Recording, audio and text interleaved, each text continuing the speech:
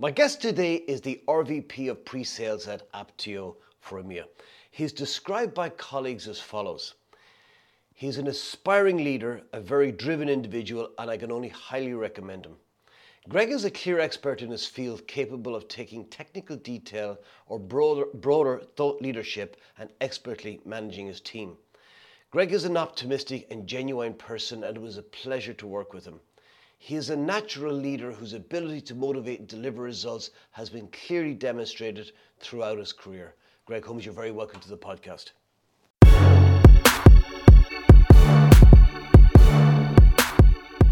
Perhaps you could tell us a little bit about where you're from, where you grew up, and what that was like for you. Absolutely. Happy to. So I grew up in the suburbs of Sydney, where, you get to play outside, you get a lot of friends that you go and do different sports with. And of course, learning in such an environment, I went through the education system there. I went through University of Sydney, studied science. I thought I wanted to be a scientist at most points of my early development. And then, shot out of university into a software company, because I felt like it leveraged my skills in coding and in mathematics. And in the end, I ended up into a role that was very much focused on customers, on talking to people, discussing concepts, and helping convince them about the product benefits and how the business solutions would help them. So it was a very interesting transition for me from the world of academia and studies to the world of work. And then for me, it was also, going from being in Australia to then having an interest in the wider world, what else is out there. I'm curious because you mentioned coding as well, and it's something I did prior to going pre-sales. But there was always an itch in me to go beyond that into a world where you're in a customer-facing role. And I'm just curious to know if that was something that you experienced too. Yeah, definitely. I think my coding was I never wanted to stay as a developer, I don't think. I always see it as a key to unlocking more, right? To finding quick ways to demonstrate that something could be done, or working with my more technical colleagues at helping them understand really what does the customer want. And for me, I think it's one of those skills that if you applied good programming skills to so many different jobs and roles, it would help you along the way, right? If I was looking at my forecast as a sales rep, maybe I'd be able to go and run through with some standard rules with some programming and come up with an automated or a special way of judging my own calls about my different customers and how well I think we would do. So I think it's a great skill, and both of my children, I've encouraged them to do at least some of it, right, as some of their upbringing and their fun. I'm actually fascinated by this because I believe that from coding, I learned to think abstractly. And I can't remember when it happened, but there was a time where suddenly things made sense to me that didn't make sense before, and they were always at an abstract level. And I'm interested to hear your thoughts on those kind of skill sets that you can derive from a technical coding background that are relevant in leadership. So there's many different things. I mean, some of the base elements of understanding, when you're coding, you're basically building an object, and then you can do different things with that. And if it's not the right thing, you can then go and update it later on and build new versions of it that extend or add to the functionality. But I also think a lot of the data kind of science around today is very interesting, because as a manager, you're often just dealing with big lists of data and you're trying to come up with some rules or some ideas about what can you do, right? If you're needing to improve certain things, it gives you a way to look at that as data and then think of what can I do and how can I measure if we're making a difference. Okay. You're in the UK now, right? How did that happen? Well, I'll condense this down to the 2-minute version, right? But when I was working for my Australian software company back in the early days of my career, I saw an opportunity to go and help them around the world spread that message, right? They have proprietary software. no one around the world really knows it, and they're trying to get the message out.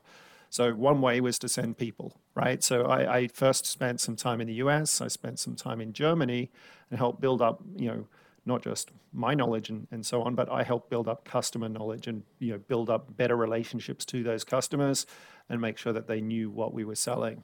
And then the time came for me to go to the next step, thinking about my personal life and everything, and I wanted to settle down somewhere. An opportunity presented itself to go to the UK, start up a new office, and I was working very closely with one salesperson, myself, and one services person. That was our business for the UK, and we had to grow it from there. So I got to know a real proper startup kind of environment, proper teamwork, and also the idea of going beyond your role, right? Being able to do more than what it says just purely on your job description to get things done. Was that an Australian company you were working for that you went then to open their UK office, right? Okay. Yeah, so it received a lot of investment over time. A US organization was funding it, and the UK was then a big step forward for the organization in terms of growing in Europe and becoming a more more successful organization at its I'm mission. always interested, Greg, in the track that takes people into startup operations and how that might influence how they act, think, behave as a leader. I'm curious to know if you see, if you could spot, if you were to be a fly on the wall in a room and spot people who had spent time at a startup versus leaders who only ever went through a standard corporate trajectory, for example. Not dissing that, it's its own path. I'm just curious to know if there's something in the startup, what it might give you that you could identify it in somebody. So I think leaders who've come up through a startup environment have had to do the individual job themselves. So there's a lot of that within them, right? They still know how to do it. Some of the tasks, they get involved when they can. They go beyond maybe what you would expect a manager just to do all the time. And I think that is one of those things. But I guess to go to one of those organizations, you need to have that entrepreneurial kind of vision and skill, right, to go and take a bet on something to see what would happen if this is successful, and build up from there. So I think those are good aspects for any leader, is to think like a startup at times. But also I think there is a lot of good things that come from learning the art of management and taking some time to properly think about your team, the employees, their backgrounds, because just because you come from a startup doesn't mean your individuals do. They might need different kinds of support than what you would as someone from a startup. And you spent, I guess, all of your professional life, most of it, I guess, in the pre-sales world. And as somebody who spent time in that myself, I'm interested in your take and your view on sales. Do you see them as a customer of pre-sales or as a partner? It's, I guess earlier in my career, I always thought of them more as the customer, and that they would tell me what they wanted and I'd deliver that and then walk away. But, I think as time goes on, you realize that you're selling as a team, right? You're both working towards joint objectives, and the true customer is not the sales rep. It is the actual customer that you're trying to sell with together. So I think, that collaboration means you're trying to help them do their job better, just as they're trying to help you with your role. And I think you form very strong partnerships and alliances with your sales reps in how you are delivering your individual roles and coming together. And I think when it works best, both roles are actually celebrating the efforts of the other person in that, and also seeing opportunities for those people to focus, right? So there's always, different aspects going on in a customer account. You've got different stakeholders. Sometimes those stakeholders will react much better to someone of the technical side than they will to a commercial person, and vice versa. So working together, you can identify how can you achieve your goals. And as somebody who works so closely with sales, but in another way, you're an observer at times, where do sales need to do better? not as individuals, but as organizations and in terms of Yeah. strategy and structure? Let me flip that around a little bit and say the salespeople I see doing the best, usually, their best skill is around qualification and forecasting. So really understanding what is going on in their account. And they might not have, say, a better success rate or a better, ability to close. They're just choosing better opportunities to try and do that with. And I think, you know, on a similar line, right? I think when things go off the wheels, that's when people get desperate. They chase opportunities they should never be chasing. They might not be for them. They might not be closable in the time that they're looking to close them. And so you end up in situations where you're not going to be as successful, and you spend a lot of your time on those situations. So I would say those are the key things for me. Is leading a pre-sales organization any different to leading a sales organization? I'd say it's got a lot of similarities, but I think leading a pre-sales organization, then your peers are the other sales leaders, but you also have a relationship to the individual sellers, and you have a relationship to the pre-sales team as well.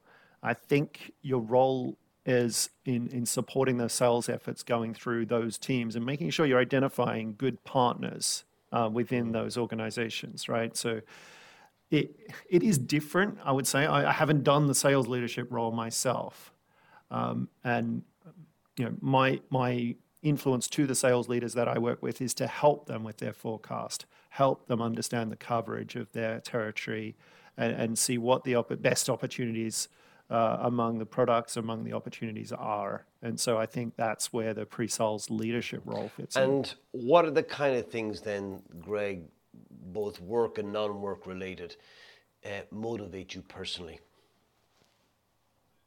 So obviously, family is always one of the biggest motivators. Why you go to work, it's to do things that are going to benefit your family, your own organization first. And to that end, right, you need to balance everything you're doing at work. So does this take away from the ultimate reason why I'm around, right? I'm not around just to work 24 hours, 7 days a week and close as many deals as possible. You need to work out where is the line that you should draw to the diminishing law of returns, right? How much effort is going to help before you start taking away from the other things in your life. But I do think I think a strong motivator for me is the success, right? I always feel the buzz, whether it's myself working on something directly, my team working on something, or a new person coming in and just getting on board, just getting those early first small wins for them. They always give me a huge buzz, and seeing that everyone in your team can be successful is an exciting I'm thing. interested in your thoughts as well, Greg, around where that line exists with the work-life balance. And is it a gut feel you have about when you're over the line? Is it more objective? For some people it might be I stop work at a certain given time and that's it. Others it's, well, it depends on the people, the context is important. Where's your line? It definitely depends on the people, right? You'll have some people in your team who work is a big focus for them right now. They want to be successful. They even want to put in the extra hours. So I'd look to not make sure you don't hold them back, but at least you help them and understand when they're pushing too hard, or when they're pushing what their behavior affects other people as well, right? So I think you need to help people see their lines, what they should be trying to do.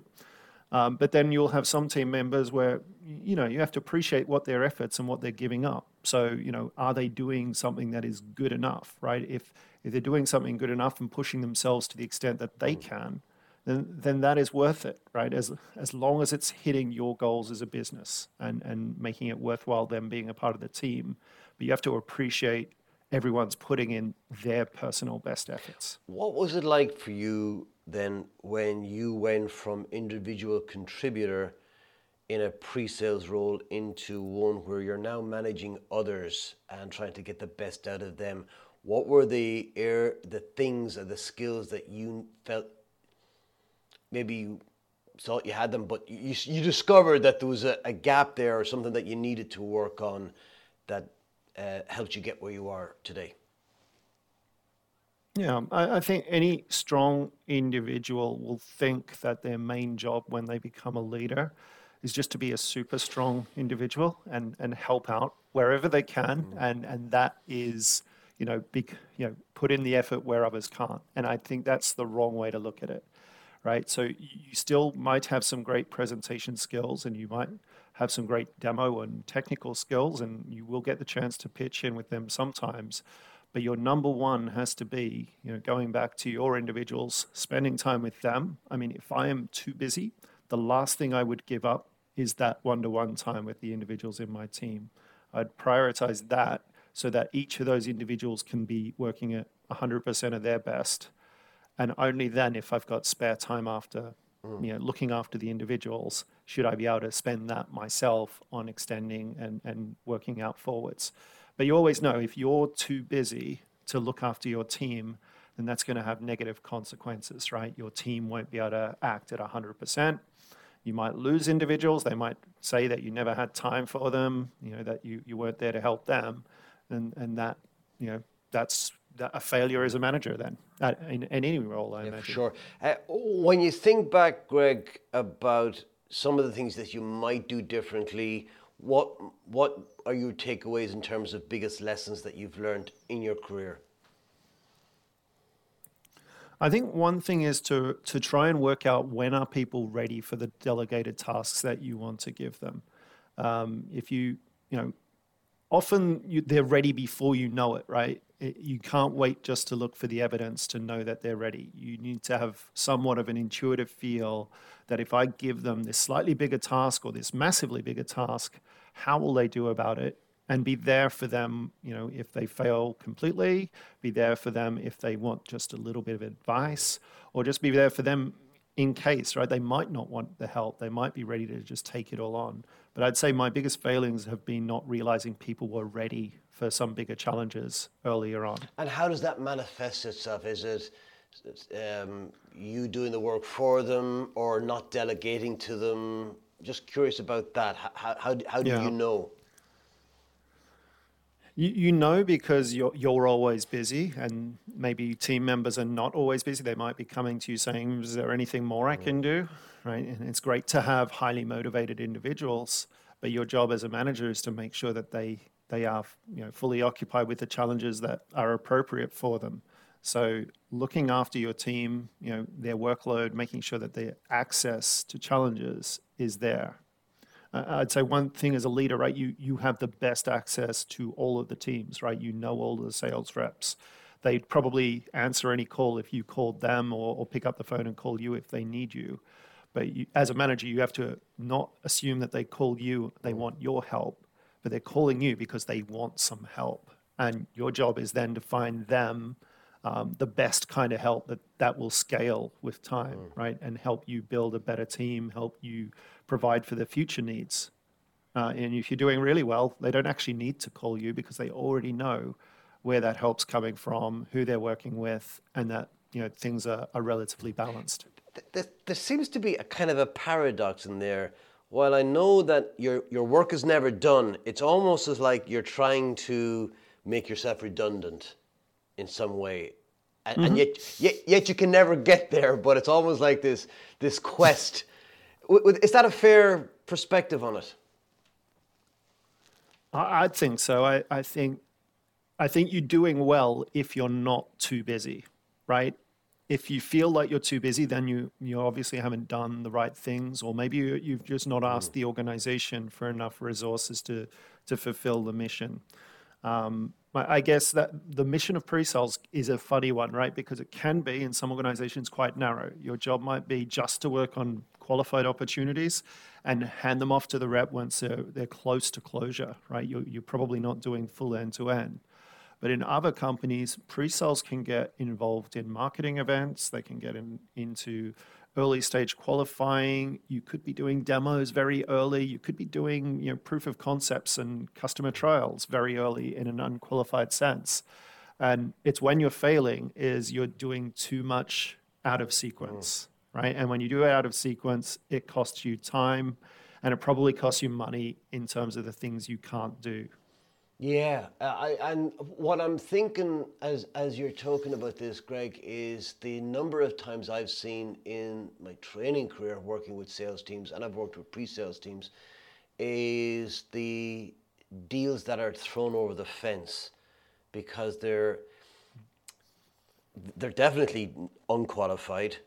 I think perhaps, and I wanted to get your take on this. Is it that the salesperson doesn't know how to qualify, or sometimes is being lazy and just oh, let's just do the demo because they asked for one? And I'm curious to know how you then, what you said to your pre-sales people in terms of pushback on that, and how you Yeah. qualify the sales qualification. Yeah, I'd say it's usually either there's a lack of ownership, like no one really knows who's responsible for the opportunity at the time, or it could be a lack of knowledge as well, right? Someone lacks the personal knowledge or ability to go and qualify it stronger, or do whatever the stage of the opportunity is, do what things you can for that customer at that time, but also misinterpreting those signals, as you say. I want a demo. I mean, most software companies have a marketing lead generation on their website which says ask for a demo or ask for a trial or things like that. And I think even though that's what you've received, you then need to interpret that request, shape it up, and understand how can we best deal with it. And if you're a company that only deals with Fortune 100 customers and you get a query from a corner shop saying we want a demonstration or we want a trial of your big expensive solution, then it might be more of an education thing, right? Here's some of our materials. It looks like you need to be this ready to enter into a contract with us on this thing.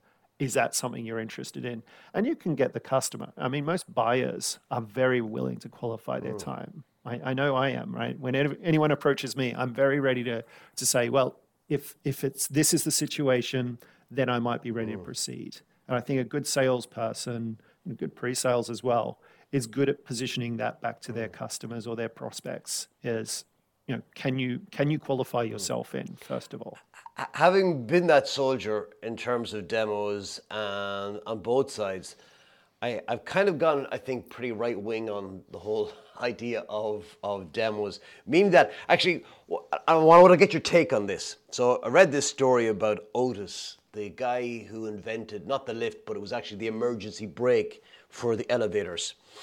And at that time, I think the tallest buildings, the highest skyscrapers, well, there weren't skyscrapers, they were 7 stories high, and it was because lifts didn't have brakes and there were dangers and people died and so on. This guy comes along, invents this emergency brake, and in order to demonstrate it, he built this massive, like 100-foot high platform at the World Trade Fair back in 1870 something. I can't remember, but it was the idea that he was so confident in his new product, but dealing with a skeptical audience whose, I guess, was life was on the line. The way he demonstrated it was built this platform, told everybody to be there, stood on the platform 100 feet above everybody, drum roll, cut the rope, lift falls and stops. And everybody, and I remember reading that and I thought, that's it. That's the only legitimate reason to give a demo is where you've got a skeptical audience. Because if you're working for a large organization, a known organization, they know your products work. They only have to talk to any number of thousands of customers. Are there other reasons? I presume there has to be, but Yeah. So I guess that's talking from a point of view of more of a trial, right? You're actually testing it out on a real life situation, and just also goes to show pre-sales has been around a lot longer than many people think. But I would say often you can use your demonstration as a way to build up the customer value, right? So your customer might believe that there's 1 or 2 reasons they're interested in your product. When you show them the 3rd or the 4th reason, they just realize, there's a lot more to this than I realized. and it helps you, narrow the fields potentially, right? There might be other ways they were thinking of solving their initial problem, but when you put it together, you're building up a bigger story, a bigger kind of, challenge for them. And most organizations would actually rather have fewer solutions overall. So if you can solve more problems than they know about, then you help build yourself into their I would portfolio. imagine as well, when it's done right, it can also help a sales organization find out the priorities of the issues and challenges rather than just assuming that they're all equal, that you can, which one would you like to start with? And that's going to be the priority one. That's right. And these days, buyers go a long way themselves too, right? So they've gone and done a lot of research. They've understood maybe more of the market than you realize would have in the past. And so sometimes you do need to reframe a little bit. So they were thinking of solving their challenge one way. Again, you by reframing, bringing them back in, you might help them understand a better way of solving those problems. Past or present, Greg, who inspires you and why? Oh, wow. This is always a good one. I feel like, well, my Australian colleagues would love me if I call out Steve Waugh as one of the most fantastic, gritty cricket captains Australia ever had, in that he was able to really get into the mind of the opposition, and take on really tough situations and last them out. But also, know how to keep pressing an advantage and choosing his right moments. So for me, as a decade or more of watching him play cricket was amazing to me. But there are many others. I've worked with some amazing people in pre-sales, so I don't want to call one of them out because it might make the others feel a little bit left out too. So basically, anybody, Greg, if they've ever known you in your career, this goes out to them. Absolutely. I think everyone out there. I think, for me currently, the people who've created the whole organization around Pre-Sales Collective, and getting pre-sales individuals in the industry to start thinking as a unit, to start working together to develop themselves, build up, relationships to other, pre-sales people, but also hone their skills together. I feel like it actually helps sales in general because you're putting pre-sales onto the map as a stronger relationship to sales executives as well. And I think, I'd call out James Kakis for starting that organization up, and everyone else in his team. Any historical figures come to mind? There's a lot of great history involved. I don't think I have a great one just to call out just around pre-sales in general. No, but, sorry, I should have made that bit clear. Just in terms of yourself, not pre-sales, just you as an individual, kind of people that you have looked to in the past, or maybe if you had somebody you may never meet, right? Not like a mentor, but just this kind of, I don't want to call them a hero, but some individual whose values you admire and respect, and maybe you would seek their counsel if you ever had their telephone number, past or present, but nothing to do with pre-sales. Yeah, absolutely. I'd call out Nelson Mandela, right? He really went and changed the world. The world was looking really bad, unequal, people getting treated really badly, himself included. And, he toughed it out, and he's gone and changed the world. And I think, if you look at the level of work around equality and inclusiveness around the world and diversity in teams, this is all, deeply rooted in how have we made the world a better place. And I would call him out as someone who epitomizes that. Can we talk about that a little in terms of the modern workplace? What are the kind of changes you've seen over the years that you look at and go, that's really good, and then maybe kind of where you'd like to see it go? Yeah. So I think women in technology is one of those areas. I was lucky enough to be hired by a woman and have a woman as my first mentor in pre-sales, and then to work under another strong woman in pre-sales for a long part of my career. And this is not normal, right? If you look around the world today, about 15 to 20% of pre-sales individuals and managers are women. And, it's an example of that diversity. There are a lot of amazing qualities out there in people that should get a chance to rise in their career.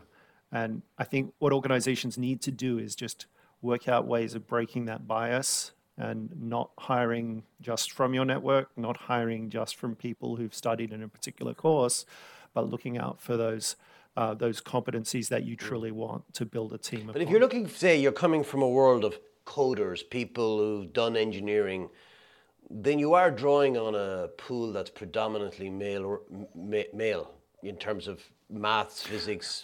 In terms of the Yeah, intake, yeah, I mean, I encourage women, to go into those fields at the yeah. onset, but I think at a hiring level, you can't just go and say we're only hiring coders for this role. At the end of the day, a pre-sales role is a role about communication, right? And as I said at the beginning, I studied maths and computer science. I used very little of those skills in the first 5 years of my career. I think once I got started, I was learning how to tell people about these concepts, how to do some rudimentary kind of value propositions for people. I didn't need, deeply advanced calculus to understand how is my software saving someone some money.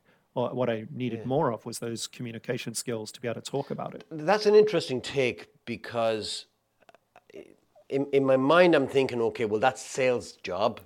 And I know pre-sales exists as part of the sales organization, so I'm not saying that. But in my mind, the pre-sales organization always had the product knowledge that the sales organization didn't have, and not just the knowledge of the product, but how that might fit into the client's ecosystem. Yeah. I'm curious to know, in terms of the people you hire, that how many of the pre-sales don't have some technical engineering background? Because that's I'd never thought about that before, and I'm curious about it. I think we're certainly increasing the percentage. I would say maybe 20 to 40% of my team don't come from a traditional engineering mathematics kind of background. And among them are some of the strongest individuals. I've seen people come into pre-sales through, things as varied as drama and Really? journalism as areas. And those people, their communication skills have been amazing, Yeah. right? No, So I get. being able to Yeah, convert. I get the Yeah. communications, and I can see where you're going.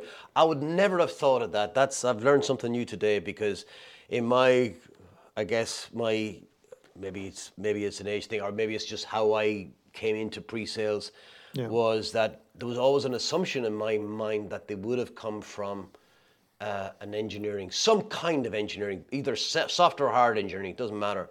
Never looked at it the other way. Yeah. That's really interesting. That Well, many do, yeah. many do. But the other side is you can hire from the domain area of your customers as well, right? If you're looking for people who buy like from people like themselves, if you find some really strong customer advocates, regardless of their background, these people could be amazing in a pre-sales role. So where would you like to see it go? What changes would you like to see in place over the next few years? I think we're on the path, right? That pre-sales are really developing themselves. They're growing as individuals, and they're stepping out from just being brought in a transactional or a task-oriented way. They're looking to come in and help partner with the sales reps, as we were talking about in the beginning. And I think that goes two ways even, right? I think sales representatives probably also need to be more able to cover some of those technical aspects, go deeper into the deal, as well as the pre-sales people being more appreciative of the commercial aspects. What really helps us sell this better to the customer? What kind of contracts are we trying to land on? And therefore, how do we keep that in mind whilst we're working through the early stages of an opportunity? And I think, that pre-sales emphasis is just that these people become more influential to the customers, even without being in the room, right? They can add content that gets used at all stages of the opportunity. And then that they also have the ear of the sales leadership to be able to help build up better understandings of what does our business look like, how can we plan better for the future, and how do we build up quicker and stronger in terms of scalability. Makes sense. Um, There was a question I had now I wanted to ask you, and it's gone straight out of my mind. And if you were a Minister of Education and you could make any subject mandatory on the school curriculum, what would it be and why?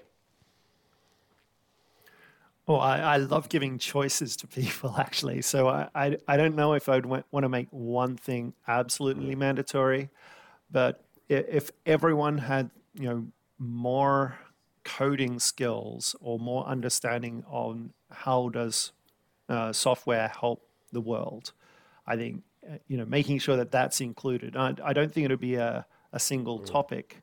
I think it should be spread across all of the other topics. That if you're studying business, then part of your studies of business should be an understanding of what computer software can help my business run better, and how should I, as a business owner, you know, be self-aware and able to build that stuff myself.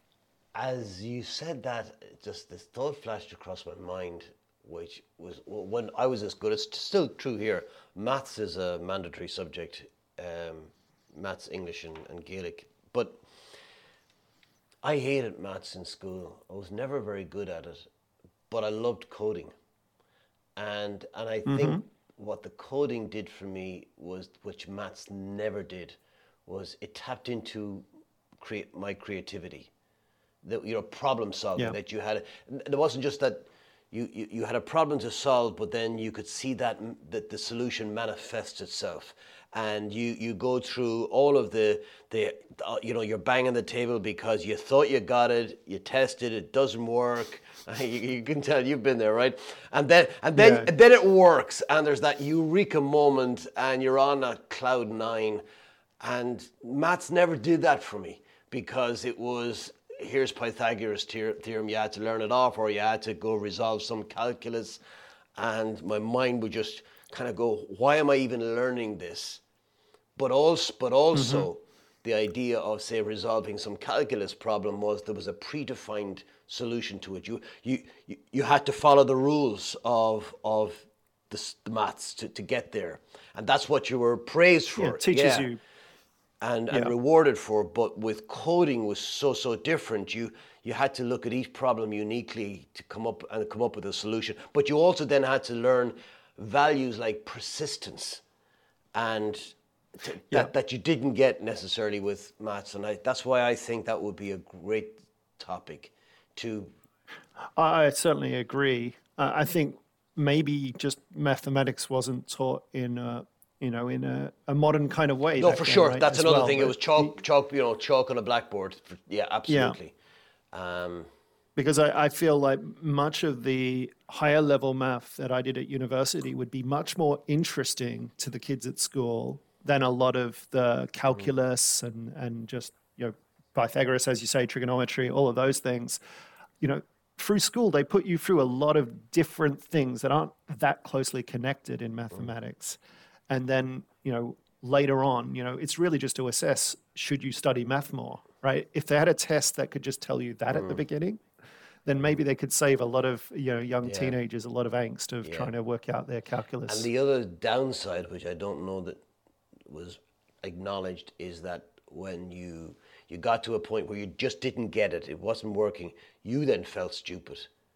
And you didn't just get to leave that at the door of the maths class. That sense of self identity as, not clever enough, maybe stupid, Yeah. went to other classes as well. So could be quite damaging in terms of how it was taught. So Absolutely. And I've met so many really smart people in business who were never strong in math when they grew up, but they are absolutely clever when it comes to yeah, business. yeah.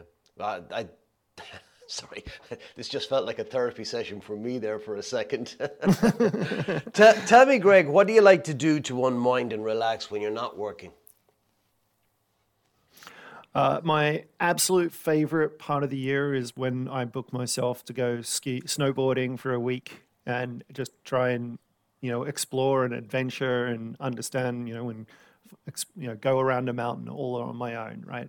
That is one of my absolute Okay, number but you didn't one. grow up with snow. I'm guessing. Not within a 9 hour Yeah. drive anyway. So yeah, I started relatively late to snowboarding, but I guess growing up around Sydney, what I did like was climbing into the hills and walking around the Blue Mountains and on the beaches and places like that. So I really loved nature and getting out and enjoying that.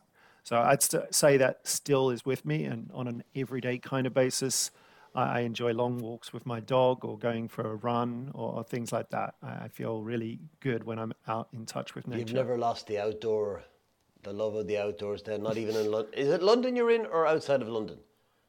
I'm in outside of London in Berkshire, Okay. but I'll go mountain biking for a morning on the weekend, and you get completely muddy. And I'll do this in the middle of winter with ice on the ground and things like that. It's not a problem. It's just how you enjoy yourself, I guess. And if you weren't working, if you were financially independent and your time in the corporate world had to come to an end, what would you like to do with yourself?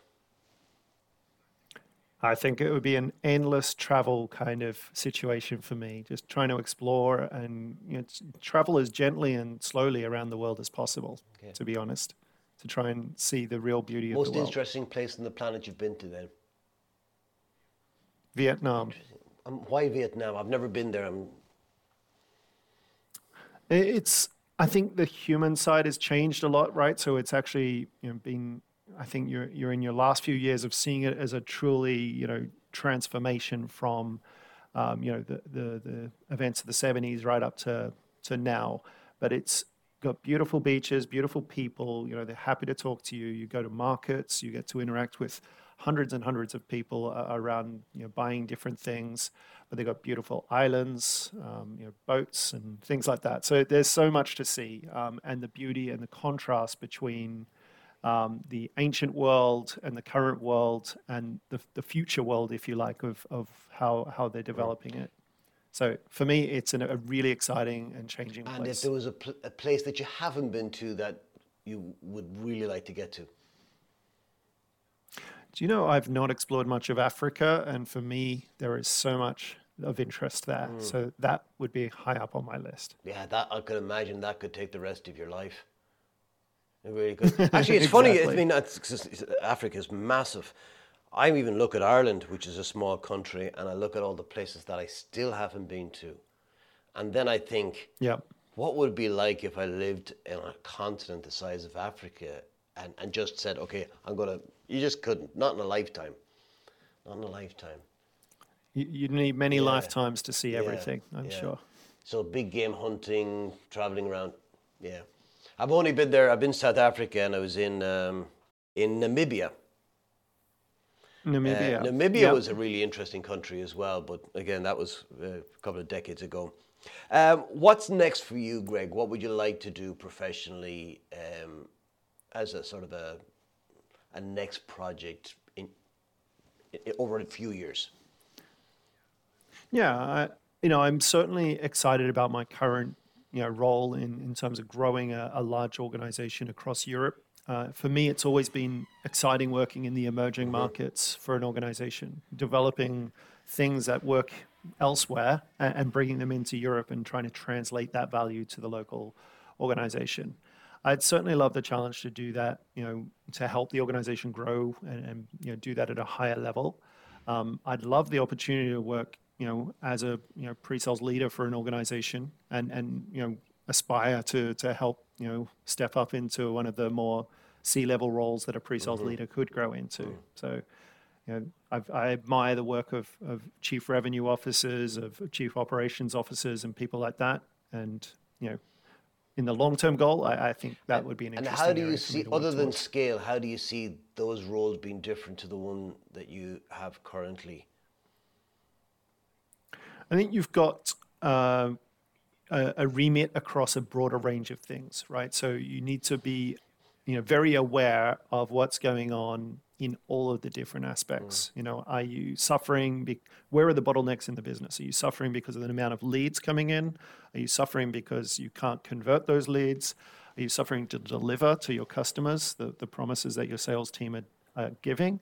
Are your customers eventually just deciding that they've had enough of the value and there's nothing more for them, right? So understanding that complete angle is really exciting to me. I think there's a lot of value that a software business can give to its customers, but you need to stay on top of it and understand what is going on at all parts of their life cycle. I'm curious as well, because there was a topic I was talking about somebody recently, and I was surprised by their answer. And so, without giving any names and instances away, have you ever worked with a customer that you felt afterwards was a mistake? Not because of technical fit, infrastructure, just there wasn't the right business fit in terms of philosophies, styles, etc. And if so, why? Yeah. So I think, it depends what you're trying to achieve as a business. But sometimes, your product might not be a great fit just purely because the goals of the organization don't match up with the way that you're trying to deliver value. And I think the best companies are the ones that realize this early in their sales cycle and tell the customer, look, we don't think we're a good match for you, and walk away. And if you can direct them in a better direction, I think it's probably best for you, because you do spend, if you think about it over the years of a customer life cycle, you spend a lot of time with customers. And if you're spending time with customers who aren't your focus, who aren't going to help you build a better product for the future, then chances are you're going to come up with a worse product purely by trying to keep those wrong customers happy. So I think if you've got a very clear vision, you need to stay true to that and try to keep to the core vision of what you're trying to give to your customers. I'm wondering then who has to make that assessment, because it's unlikely to be the sales rep. Not the individual sales reps, I'm sure. I mean, they will take some convincing that it's not necessarily the right opportunity for them. But, I guess part of it comes down to incentive as well. If you incentivize, sales reps and sales teams, pre-sales included, on the long-term customer value to the business, then that might help you make some of those better calls, right? I've seen, in times in the past, in the distant past, I've seen deals made which are really barely good, right? They're barely good because you had to throw a lot of extra services in, or you had to sell them products that you weren't sure if you wanted to still sell, or things like that. And it just, makes a deal that it's hard to see who this actually gives value to in the long run. Makes sense. What's your own personal definition of success? Yeah, other than just the numbers, I think it's about seeing my team do well. And that's all aspects, right? You want to see the top performers doing great because they're up to it, but you also want to see the new people in the team, or the people who have struggled in the past. You want to see them find their wins as well. So you want a broad range of success around the team, and not just all concentrated on just the numbers. I have two final questions for you. First one is this. If your house were on fire, burning down, and all your possessions, your pets, family, they're safe, and your phone, of course, and your laptop are safe. Well, it's funny. I've always had to put that in there, because when I ask the question, the first thing people will say is my phone. So my question is, if you had time to run back in and save one item, what would it be and why? It'd be a photograph album. And it would be just that, even if I had digital copies of those pictures, I feel like the arrangement that you get in that album, someone and not necessarily me, because I'm terrible at putting together these photo albums, but my mother gave me an album of my wedding, and she's written sentences about each page, little quotes she heard on the day, that's things fabulous. like that. Yeah. And you just can't replace it, right? I could go and photograph it, but it still wouldn't feel the same as going through it like that. Yeah, I've never heard that answer before, because if people talk about photographs, their assumption is, you can digitize them and that's fine, but they're only talking about the photograph. What you're talking about is so much more, that, you're right, can't be replaced. Yeah. These days you have terabytes and gigabytes of photos, right? But it's you need to actually choose them, right? You can't just dump a Google Drive of photos on someone and say, "Oh, have a look at my holiday photos." They'll only look at it if you put it together in a way that You're makes right. sense for You're, them s- you're as a so right. viewer It to has to see be it. curated and done in a way that you're right, that makes sense. That's not higgledy-piggledy all over the place. That you're outside. Then yeah. I get it. I get it.